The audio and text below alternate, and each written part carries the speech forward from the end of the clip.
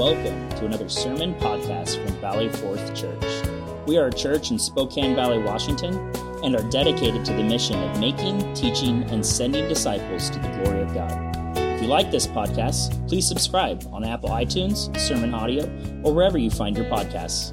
Also, check out our YouTube channel for additional content at youtube.com/Valley Fourth Church. Now, here is a message from Pastor Joe Hirsch. As we continue in the Gospel of Luke, now moving into chapter 23, and we continue to move through the remarkably unjust but divinely designed trials of Christ before his crucifixion. And so let us hear the word of God together. This is Luke 23, verses 1 to 5. Then the whole company of them arose and brought him before Pilate. And they began to accuse him, saying, "We found this man misleading our nation and forbidding us to give tribute to Caesar, and saying that he himself is Christ, a king." And Pilate asked him, "Are you the king of the Jews?" And he answered him, "You've said so." Then Pilate said to the chief priests and the crowds, "I find no guilt in this man." But they were urgent, saying, "He stirs up the people, teaching throughout all Judea from Galilee, even to this place." When Pilate heard this, he asked whether the man was a Galilean, and when he learned that he belonged to Herod's jurisdiction, he sent him over to Herod, who was himself in Jerusalem at that time. This is God's holy and perfect word. May he have its full revelation upon our minds today. In Jesus' name, amen. You can be seated. As you know, there were scores and scores of prophecies fulfilled by Jesus in his life, death, burial, and resurrection, the earthly ministry of Jesus. There are different ways to analyze them. Some of them are direct messianic prophecies. Others are prophecies that are repeated multiple times in different places in the Bible, different verses and texts. There are also allusions to what he would do and say that were fulfilled by his actions and by his life. There are indirect references and very direct prophecies. And there are also types, which are prophetic symbols, where a person or thing in the Old Testament foreshadows a person or a thing in the New Testament. The list and the way to analyze it is nearly endless. And that's why so many have been fascinated to see how many pictures of Jesus in the Old Testament there are that he fulfilled in the New. One scholar, J. Barton Payne, has found as many as 574 verses in the Old Testament that somehow point to or describe or reference the coming Messiah. Alfred Edersheim, in his landmark work, The Life and Times of Jesus the Messiah, researched this further and found 456 Old Testament verses regarding the Messiah or his times. And many have said that conservatively, at least 300 prophecies fulfilled in his earthly ministry, one researcher wrote. However you look at the numbers, it is a remarkable fulfillment of historic prophecy. But one prophecy that we see fulfilled over the years of his life, mentioned in many places, but fulfilled specifically in the week of his trials, was a prophecy that Jesus himself referred to the night he was betrayed. In John 15 and verse 25, you can see it. Jesus said, "But the word that is written in their law must be fulfilled. They hated me without a cause." Jesus said that prophecy is going to be fulfilled this night and in these final days. And it became clear that in the trials of Jesus, he was not going to be treated fairly by a lost world.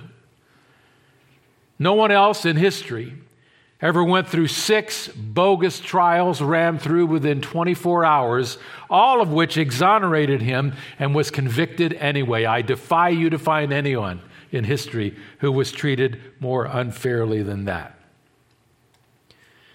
The broken justice of the life and the trial of Jesus Christ is on display in the sham trials that Luke has been talking about. We've seen 3 already, the sham Jewish trials that were done over in the cover of darkness and into the morning. And now beginning in Luke 23, verse 1, we're going to see the 3 sham civil trials done before Rome and Herod. As we see this broken justice, I want to remind you that Jesus also said that we as his disciples would taste the same injustice from a world that hated him, because that world will also hate us. In the same prophetic segment, if you will, Jesus said something to the disciples the night before this all happened in John 15:20. Remember the word that I said to you, a servant is not greater than his master. If they persecuted me, they will also persecute you. And so broken justice was what Jesus experienced, and he prophesied is what his followers will experience too. And that's one of the reasons these passages are in such detail in Luke and in all 4 of the gospel writers. They all go in some detail or another into these sham trials so that we could see what the Savior suffered and know that we too will walk through some of the same injustice. And indeed, millions of believers over the centuries have experienced the promise of Christ. But there is an encouragement for the suffering Christian who suffers unjustly for the name of Jesus, and that is this: there is going to be a final hearing. I don't know if you're aware of that.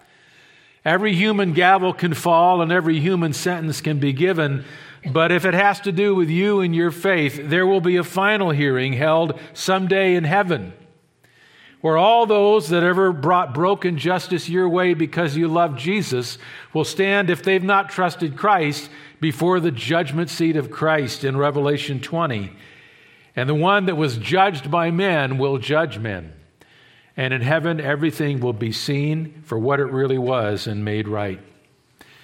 But broken justice is part of the life of Jesus in this chapter, and it will be part of the life of the believer. And we are given an opportunity to see what it looked like. And I simply want to make 6 observations as we walk through verses 1 to 7 in Luke 23 about what broken justice looked like for Jesus. The first thing you can see is that his accusers had flawed integrity, and that's putting it mildly. This was ludicrous. This was beyond unjust. Now, this had been building for some months. We know as we've studied the Gospel of Luke that months had passed already, beyond the point where the scribes and the Pharisees had begun to gather secretly, and the Gospel writers tell us they had begun to plot about how to destroy Jesus. And the word destroy there means murder. It means take him out of the picture. They had met and tried to come up with various plots. Jesus entered Jerusalem on that wonderful triumphant day when he entered the city as the triumphal Messiah, and the crowds were rising to a point where these Pharisees could not take it any longer, and so they met saying, we've got to do something, and we've got to do it soon. And so a plot was hatched to see if they could trap him alone and capture him and either murder him secretly or place him into the hands of the Romans. They needed someone to reveal where Jesus would be so they could catch him without the crowds being around him. And lo and behold, as we've already seen in Luke, that betrayer knocked on the door of these high priests and Pharisees even as they were meeting. His name was Judas of Iscariot. He arranges to betray Jesus. The betrayal is put in motion, and Jesus is found in the Garden of Gethsemane. He is taken there, and we saw and have gone through all of that already. He was shackled and taken and put through 3 of the 6 sham trials he would face in less than 24 hours. The first 3 were religious trials before the Jews. They were all conducted illegally. They broke over 20 of their very own legal rules to try Jesus. He was tried, first of all, by the high priest for life named Annas, who tried to find charges against him and couldn't find anything that would stick. Then, in the midst of that, after Peter denied even knowing him, he was marched across the hallway of the great high priest's house to Caiaphas, who gathered all the Sanhedrin together and who challenged Christ to declare that whether he was the Christ, the Son of God. And Jesus rightly said, "I am." From there, in order to make it legal, since no trials by the Jews were supposed to be held at night, they gathered again as dawn broke at 5 a.m. that morning. The Sanhedrin, the Supreme Court of Israel, gathered in their chambers at the temple. And they went through the sham trial again with Jesus and challenged him again to say whether he was the Christ, the Messiah. And he said, "You've said it yourself." So now they had him on blasphemy in their eyes, although it's not blasphemy if it's true. But they never bothered to look into the claims and acknowledge the miracles of Jesus. And so in their minds, they wanted to condemn him to death.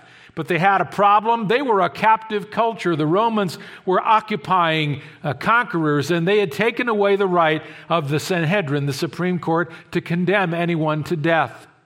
So they had to bring him to Pilate and to come up with charges that would disturb Pilate enough so that Pilate would condemn Jesus to crucifixion.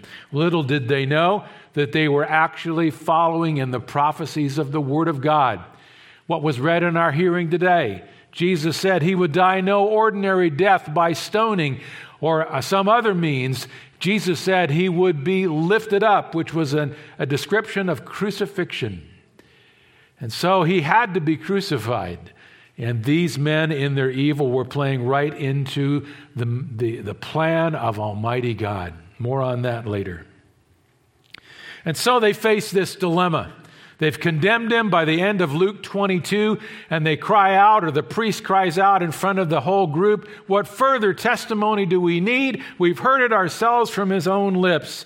And then chapter 23, verse 1, where we begin today, turns the next page in the story. Then the whole company of them arose and brought him before Pilate. So the scene shifts. They all solemnly file out of the Supreme Court chambers there in the temple, and they begin to move toward the Praetorium, which was the Roman garrison, and it was the place where Pilate, the Roman governor, when he was in Jerusalem, held court and where he stayed.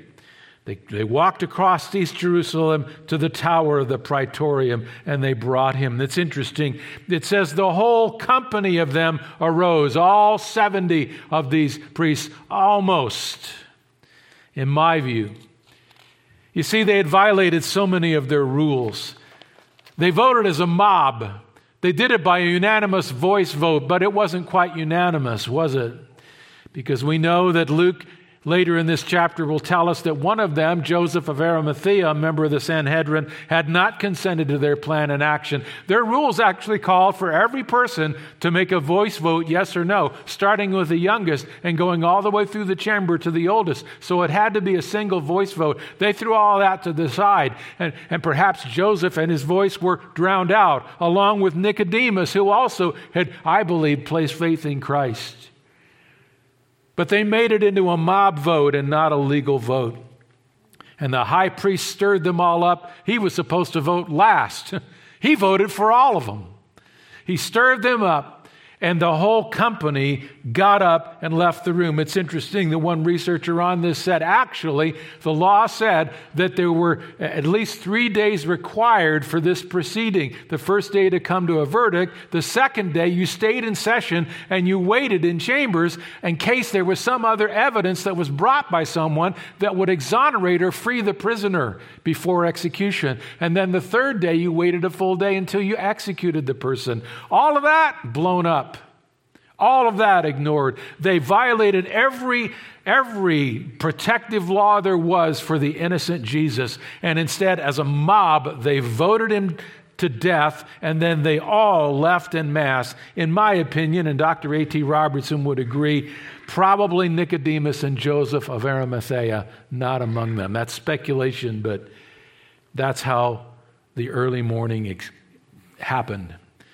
The point I'm making is this was mob rule. It was against every law that they themselves had written. The whole company rose and it was a mob decision. And the mob now goes and gathers outside the praetorium, outside the porch where Pilate would render judgment. And it's probably something that Pilate had not seen before. He'd only been the governor there for about 7 years. And never, perhaps, had he seen all of the Jewish Sanhedrin gathered outside his portico, along with the crowd that they were gathering and ginning up to anger. This was a big deal for Pilate to wake up to at 6 a.m. He comes out and he sees this happening and wonders what has occurred. Well, the Bible tells us that they brought Jesus to him. They delivered him up and put him into the courtroom, if you will, before Pilate.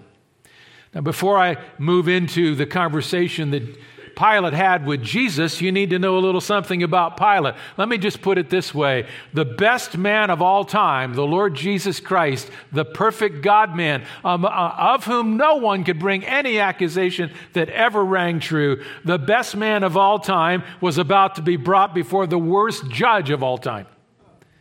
And one of the worst characters in history. Pilate, what do we know about him?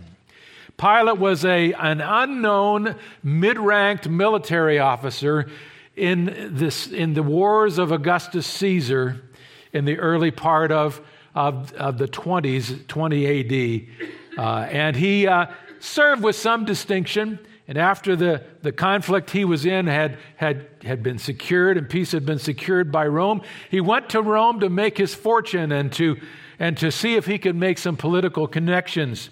He went there and he met a woman named Claudia Procilla. She was the youngest daughter of Julia, who was the daughter of the Emperor Augustus. So he got himself into the family connection of the emperor himself. It was a wise move politically, but it was a horrible move personally because Claudia, his mother, or his mother-in-law, was known throughout the Roman Empire as one of the women in Rome who lived the most disgraceful and depraved life imaginable. That's saying something in Roman culture. Augustus, her father, often said he wishes he'd died before she ever showed up. How's that for what would happen when you come home for Christmas? Anyway. But Pilate didn't care about the fact that he was marrying into a morally disgraced family with a morally disgraced woman and her mother. For him, it was a great political connection. And so he used that connection and he applied for a position. And he was awarded the procuratorship or the governorship of Judea, and he assumed it in AD 26. This all happened, I think, in AD 33. That's my opinion of when Jesus was tried and crucified. So about 7 years of time. It had not been a good experience for the Jews or Pilate.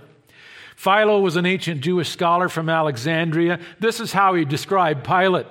Pilate was well known for his corruption, his acts of insolence, his lust, his habit of insulting people, including the Jewish leaders, his cruelty, his continual murders of people, untried and uncondemned, especially Jews, and his never-ending, grievous inhumanity. Wow. That was the record. Now, Pilate had a special problem getting along with the Jewish Sanhedrin and with the Jews of Judea. He had no respect for them, and he acted harshly toward them, and he had murdered a number of them at different points in his rule already.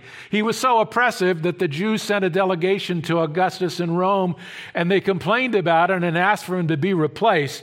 And Pilate got back, taken back to Rome, reprimanded, and was basically put on probation.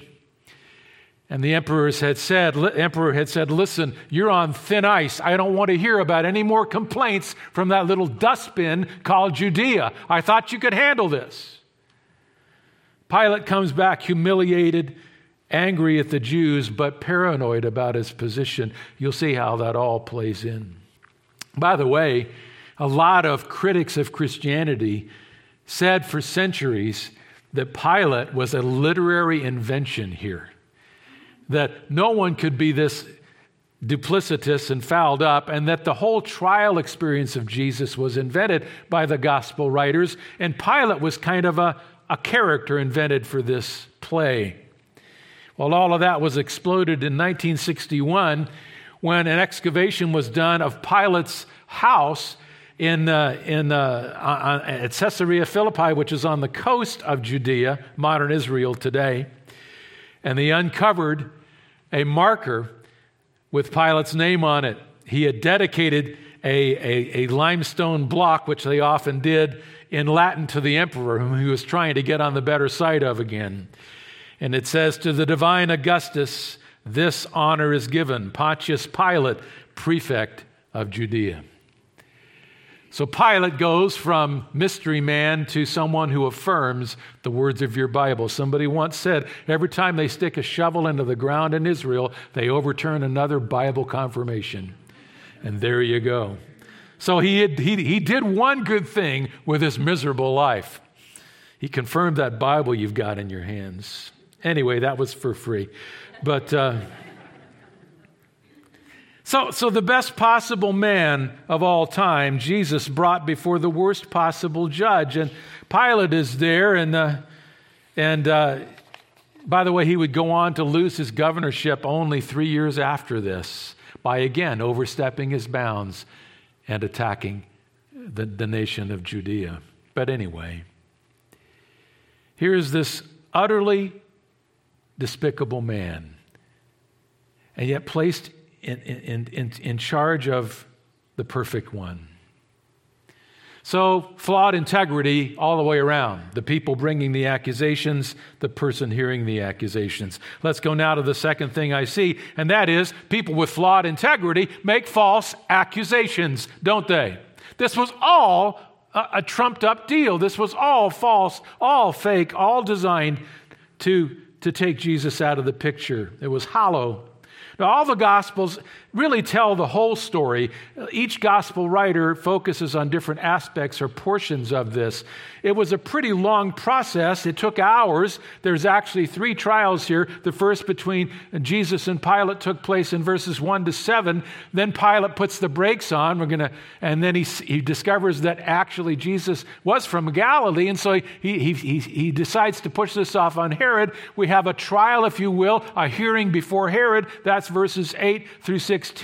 Herod punts it back to Pilate again, and then Pilate finally goes through more of the conversation and more considerations with Jesus in verse 18 all the way through verse 25 before he finally relents to the Jews and condemns Jesus to death. So that's 3 trials. That's how the scholars look at it. 3 false Jewish trials, 3 false civil trials. These took place over hours of time. And all of the gospel writers fill in the details about them. Now, it's interesting that when Jesus was brought, they delivered him up. John tells us in his gospel, in John 18, that they brought Jesus into the praetorium, and they had the guards escort Jesus into the house or the praetorium of Pilate.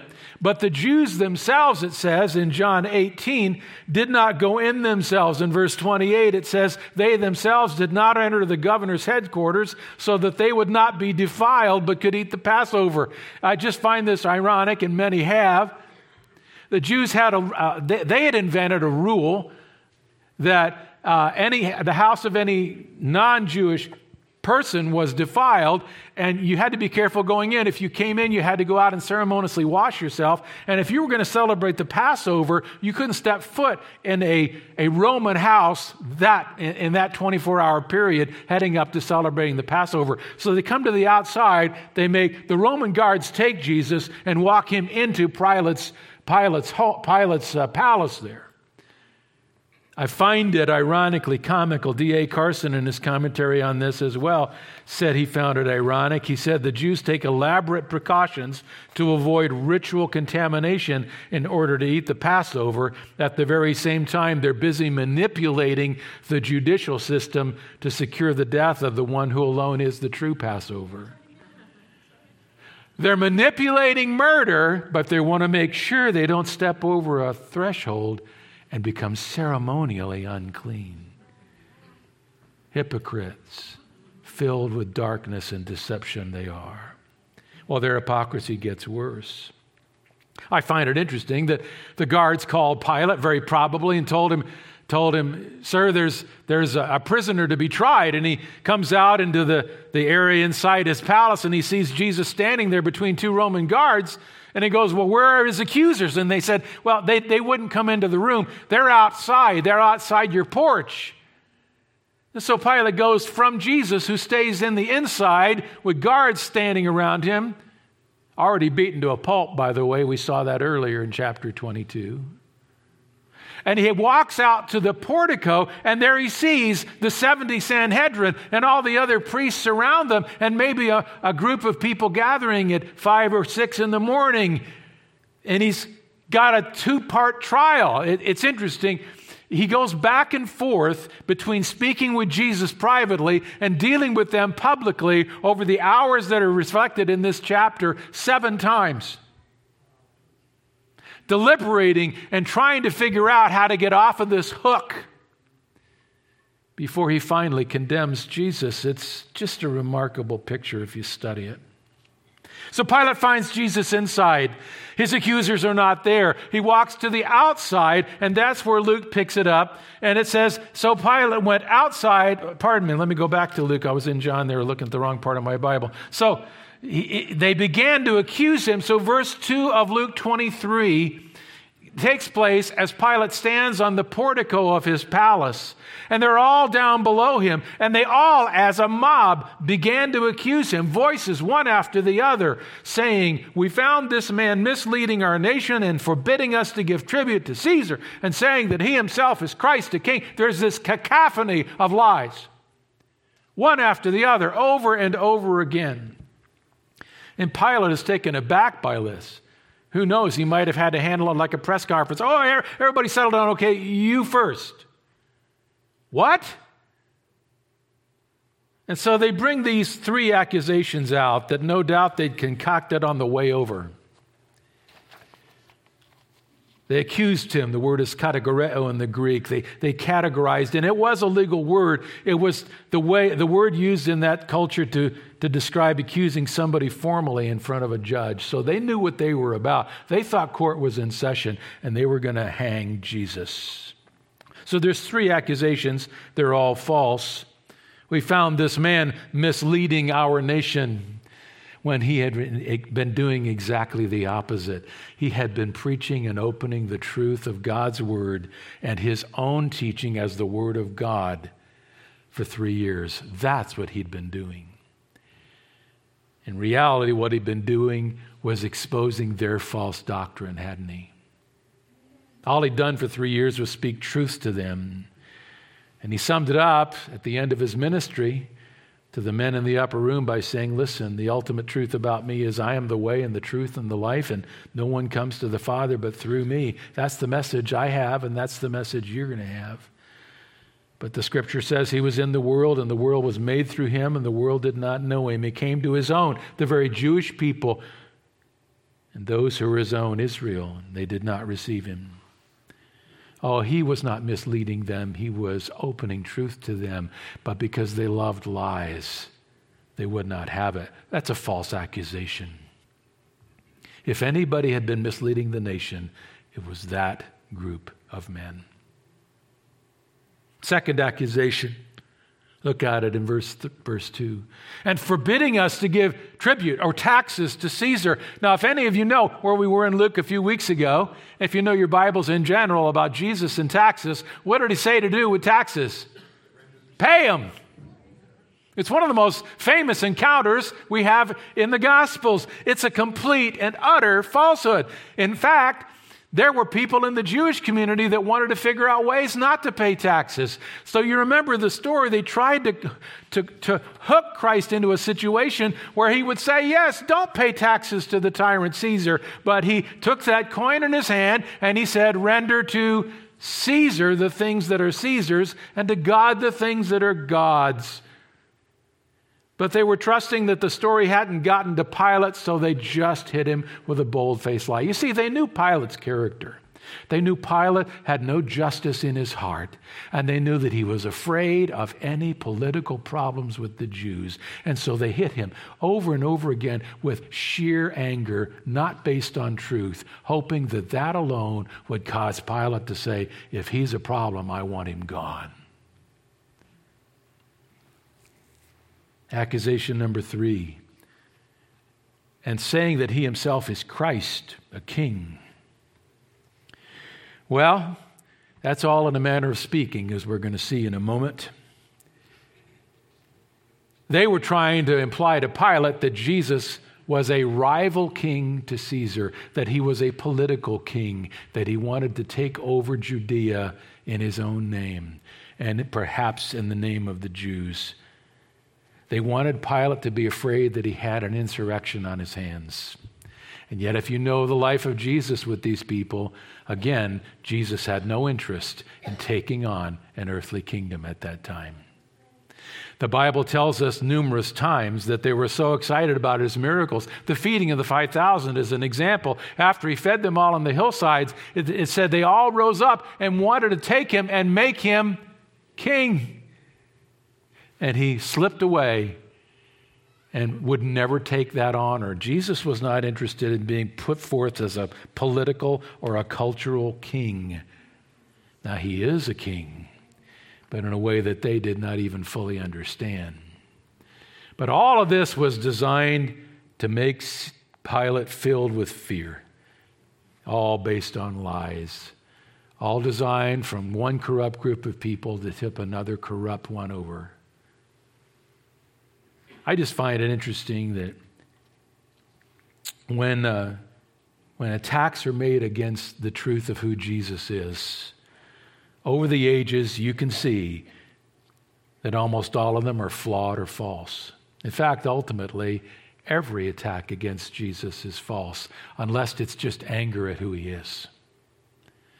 But most anti-faith attacks over the ages have been flawed or false, and hatred is the real motive, you see.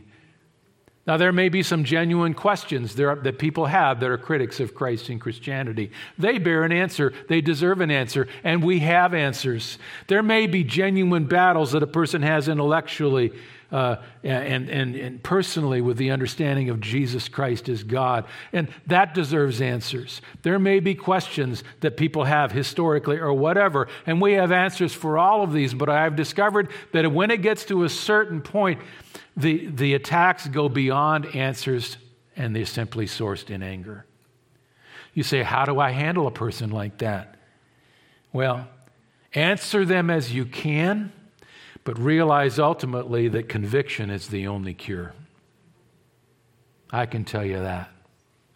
At a certain point, conviction brought by the Spirit, responded to by their hearts, is the only cure. Well, the last accusation of the 3, you notice in the whole narrative, Pilate disregards the first 2. He never mentions them. Perhaps he saw through them. But the one that did ring in his fearful heart was the last one. He is calling himself a king, verse 2. The only false charge of the 3 that got his attention was that one, because he knew that according to their doctrine of ruling the world, Rome wouldn't have that, and Pilate couldn't have that. Why? Because how thin was the ice Pilate was on? Ultra thin. I just described the story to you. He didn't want it getting back to Rome that he had let an insurrection get boiling under his watch. That would be the end for Pilate. And so he interrogates Jesus. Now, Luke brings it down economically, as Luke did in his narrative, with just 2 simple verses. And Pilate asked him, "Are you the king of the Jews?" And he answered him, "You have said so." But like I said, the Gospels themselves give us an even fuller picture. And it's well known that in John chapter 18, if you turn there in your Bibles, you'll see what happened. Because basically what happened is, remember, Jesus is still inside at this point between 2 Roman soldiers. Pilate had been getting all these accusations out on the porch. Pilate then turned, we believe, went back into his palace and had an individual interview with Jesus. And John records that. And we find it in John chapter 18, beginning at verse 33. So Pilate entered his headquarters again. Here's one of the times when he walks back and forth. He's gone out now, and now he comes back in and called Jesus, told the guards to bring him. And he said to Jesus, "Are you the king of the Jews?" It's interesting. He's looking at a shackled man, beaten almost beyond recognition already, who looked like anything but a king. The Greek tells us that it was almost like Pilate said this as he looked at him, "You? Are you the king of the Jews?" But he still asked the question. Jesus answered, verse 34, "Do you say this of your own accord, or did others say it to you about me?" Modern translation, depends on who's asking. This is interesting. He says, if you're asking, am I a political king?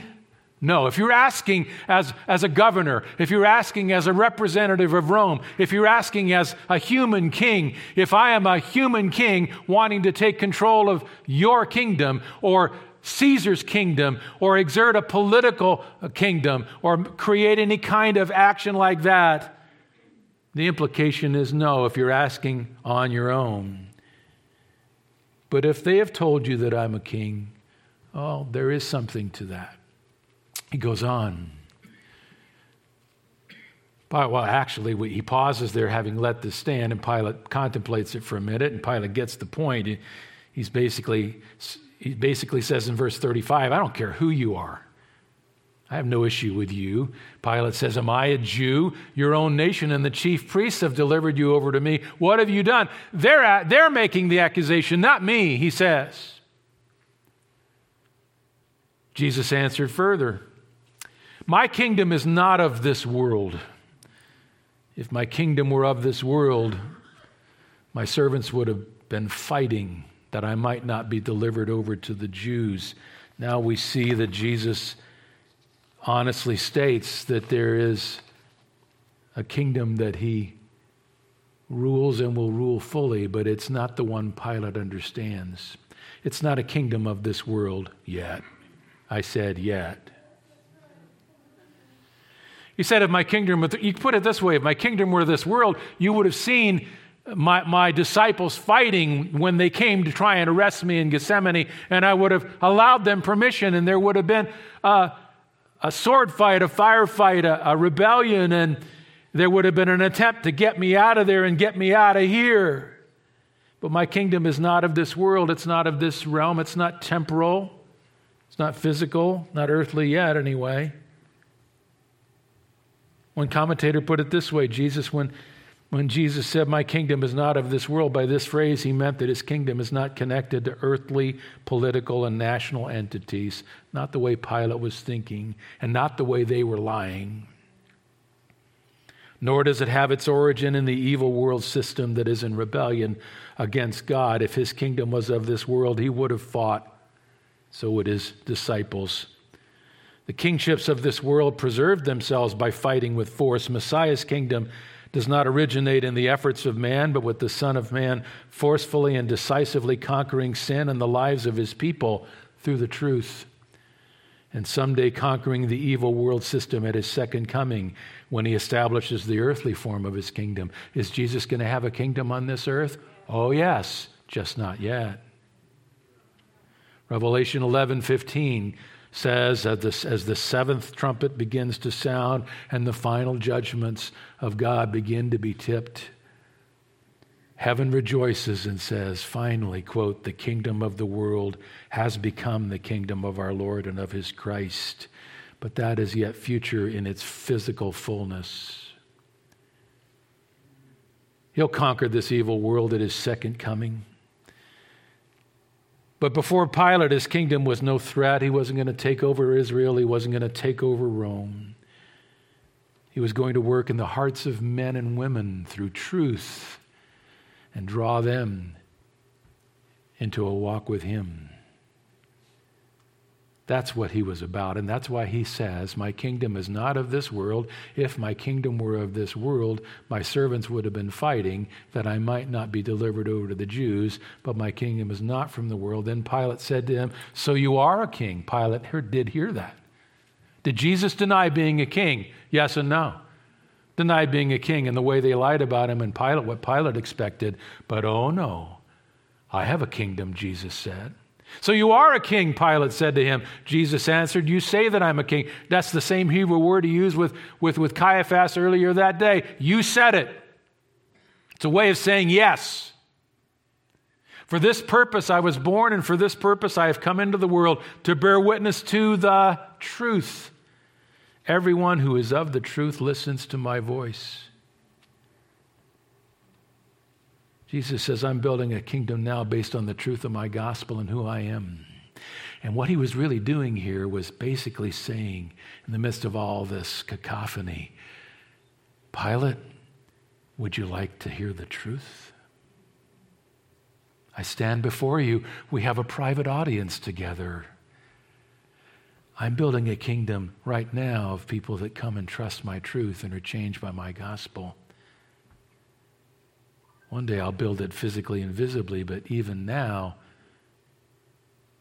you can be transformed by the truth that I bear today. Oh, the mastery of Jesus in the midst of all this injustice, the physical beatings, the human ugliness, the entrapment, the strategies, the maneuvers. Who's in true control? Like I said last week, Jesus. I'm the King of truth, Pilate. And since we're talking about it, would you like to know the truth? I think there was a moment where that could have happened. And look how Pilate responds. Pilate said to him, what is truth? Scholars have looked at those three words for 2,000 years and still do not know all that they may have meant in the mind of now dead Pilate. But we do know it was a dismissal, whether it was just cynicism or whether it was hopelessness. I tend to believe it was the cynicism of the secular man.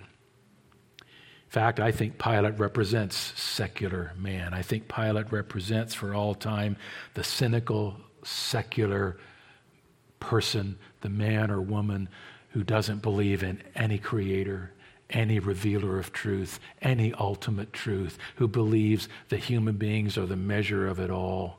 A totally secular mind rejects truth that is given and says it's all relative. It's all whether it works or not. It's all whether it benefits me or not. And there's nothing more than that. There's no God. There's no supernatural. There's no meaning. There's no purpose giver. There's no eternity. There's no truth that governs me. And Pilate looked at the truth right in the face and turned on his heel and walked away. He is the emblem of the secular heart of every generation. He is this generation.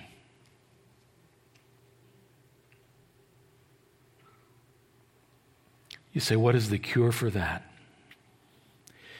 Ultimately, answers fall to the ground.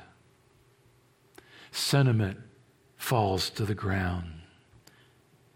The only cure for that is the repentance. It's decision. And Pilate made his. What is truth? And after he said this, John says he went back outside to the Jews on the porch and told them, I find no guilt in him. And of course, Luke records this sad moment. Back to the text. Go back to Luke 23, please. So that whole conversation in John 18 is put together in one verse by Luke. Pilate asked him, are you the king of the Jews? He answered, you've said so. I just gave you the full detail on what really all transpired. And then Pilate came back out and said to the chief priests and the crowds, I find no guilt in this man. Now, what does that tell us? Pilate didn't believe Jesus was the truth and didn't have any interest in it, but he also did not believe Jesus was any threat. He didn't believe he was a king to be worried about. He had this fanciful idea of being a king of another kingdom, but insofar as a threat to Rome was concerned, there's no issue here. And so Pilate walks out with what I would say is number 4, the fourth observation, and that's the first verdict. 23:4, I find no guilt in this man. Now, why do I say it's the first verdict? Because there's 3 different verdicts that we're going to see over the next few weeks that Pilate rendered. He tried to tell the Jews 3 different times, I find no guilt in this man. Pilate was wicked, and Pilate was cowardly, but even Pilate, buried way deep down on the bottom floor, still had a conscience of some type. And he knew that fundamentally this man was innocent. And he kept trying to come back. That shows you the depth of depravity that was at play in the courtyard out there in the hearts of those that had brought Jesus to trial. I find no guilt in this man. It's interesting. Pilate's voice goes down in history 3 different times, declaring how blameless Jesus was. God put it in the record. In fact, it probably was included in the court record, now that I think of it standing up here, in Pilate's palace.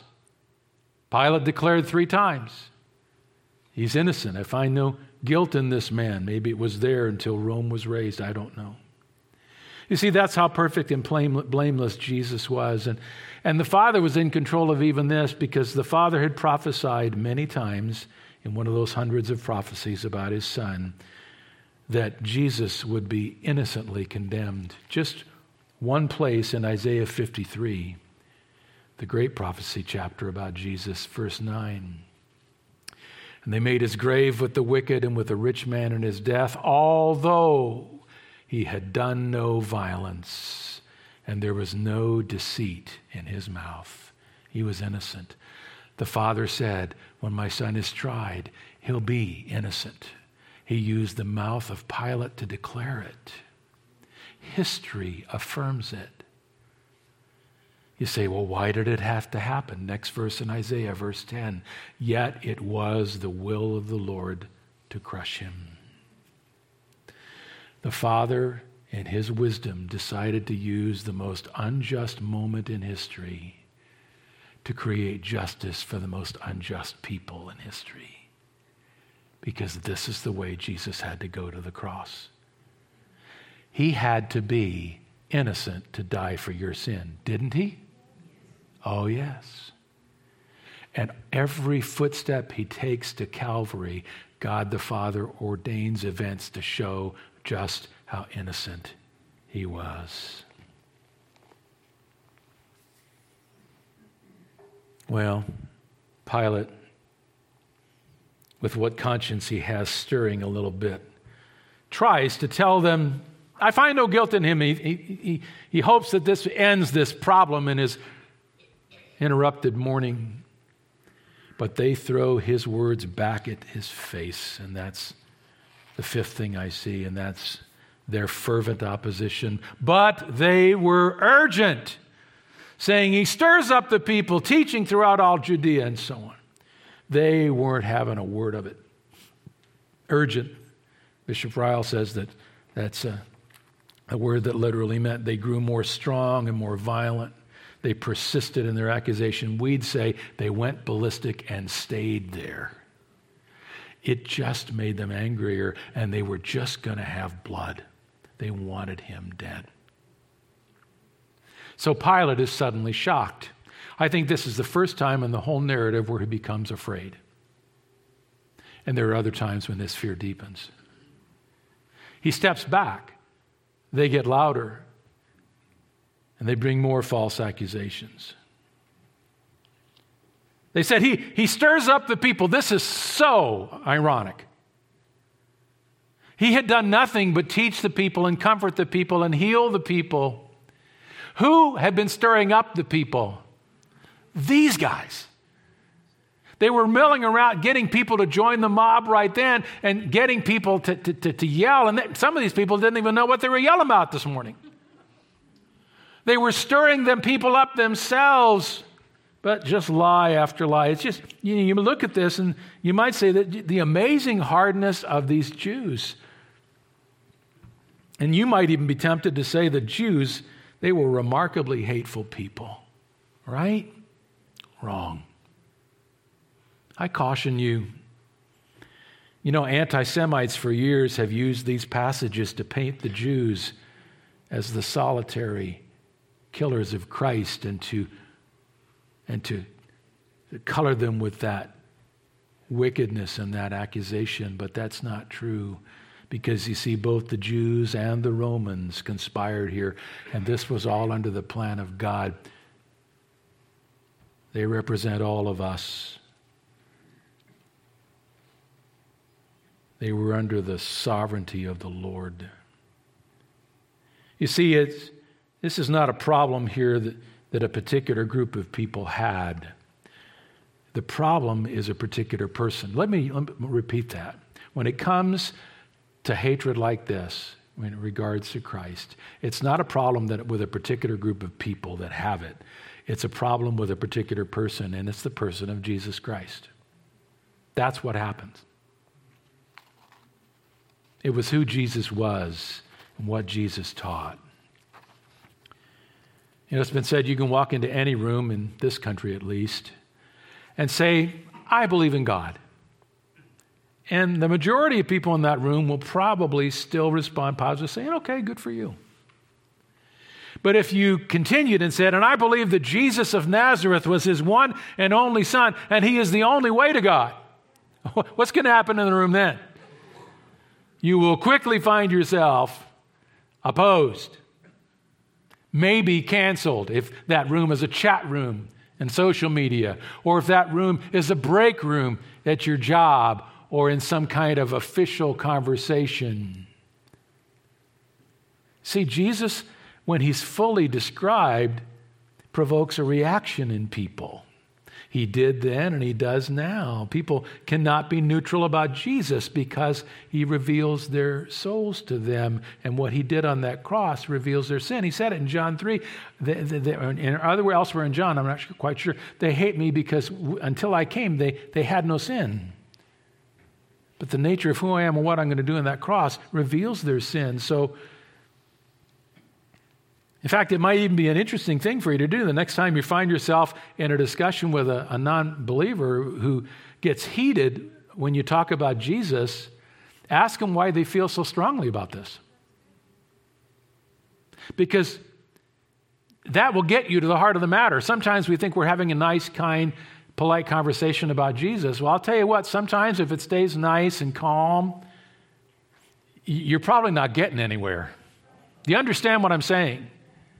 There comes a point where in order to be fully related to God, you're going to have to tell them the full story about Jesus and about their sin, you see. So the problem was not any particular group of people, and we have seen this kind of hostility rise against Jesus through the centuries. Let me finish. The last thing I see is that Pilate caves, and then he finds what's music to the ears of any politician, a loophole. When Pilate heard this, what? They said, he's been teaching and he started in Galilee and now he's down here. Pilate hears, Galilee? He asked whether the man was a Galilean, and when he learned that he belonged to Herod's jurisdiction, he sent him over to Herod, who was himself in Jerusalem at that time. Galilee was technically under the rule of Herod, who was another appointed kind of a tin-pot king. And Pilate saw a political solution to this growing problem at his doorstep. He was frightened. And he decided to punt this to Herod very happily. So he had a solution. He thought it was a good one. And he dumped the case off to another jurisdiction. And he thought that ended it, but as we're going to see in future teaching, not so fast. Well, that's how the human narrative ends, and that's where we'll bring it to a close. So let me just point out the obvious. Quite the sordid story, huh? Every dimension of humanity at its worst. And there's Jesus shining at his greatest. But it is a sordid story, and I have to tell you that in the weeks to come, as we go through the final trials and the crucifixion, you're going to see more to come. And I was looking at this, and it leads me to point out as I close something that commentators across the years have pointed out about these trials. They've pointed out that even though these are the trials of Jesus, who's on trial here? Jesus. They point out that actually he's not the one on trial here. His accusers are. I mentioned this last time. Really, this is a story about all those that accused Christ and attacked Christ and betrayed Christ and convicted Christ. It reveals who they are. Everyone, from the high priest to the guards that beat Jesus to the cynical Sanhedrin to Pilate himself. Jesus isn't the one on trial here. His accusers are, and they all convict themselves by their reactions to Jesus, don't they? James Stalker, the Bible commentator, said this, quote, "Whenever a person is confronted with Jesus, Jesus reveals who they are." Think about it. Think about all the encounters throughout the Gospels that people have with Jesus Christ. Whether it's the rich young ruler, or the woman who's lost her son, or the woman who comes to anoint his feet. Whoever encounters Jesus, Jesus reveals who they are. This is how he is and who he is. And so let me ask you, what has being confronted by Jesus revealed about you? You've heard about him. Hopefully from this pulpit, you've heard him explained truthfully. You've been confronted by him. You've had an encounter with him. What has it revealed about you? A heart that has little use for him, but that's here for other reasons, or a heart that broke under its burden of sin before him and found a perfect Savior and a majestic Lord.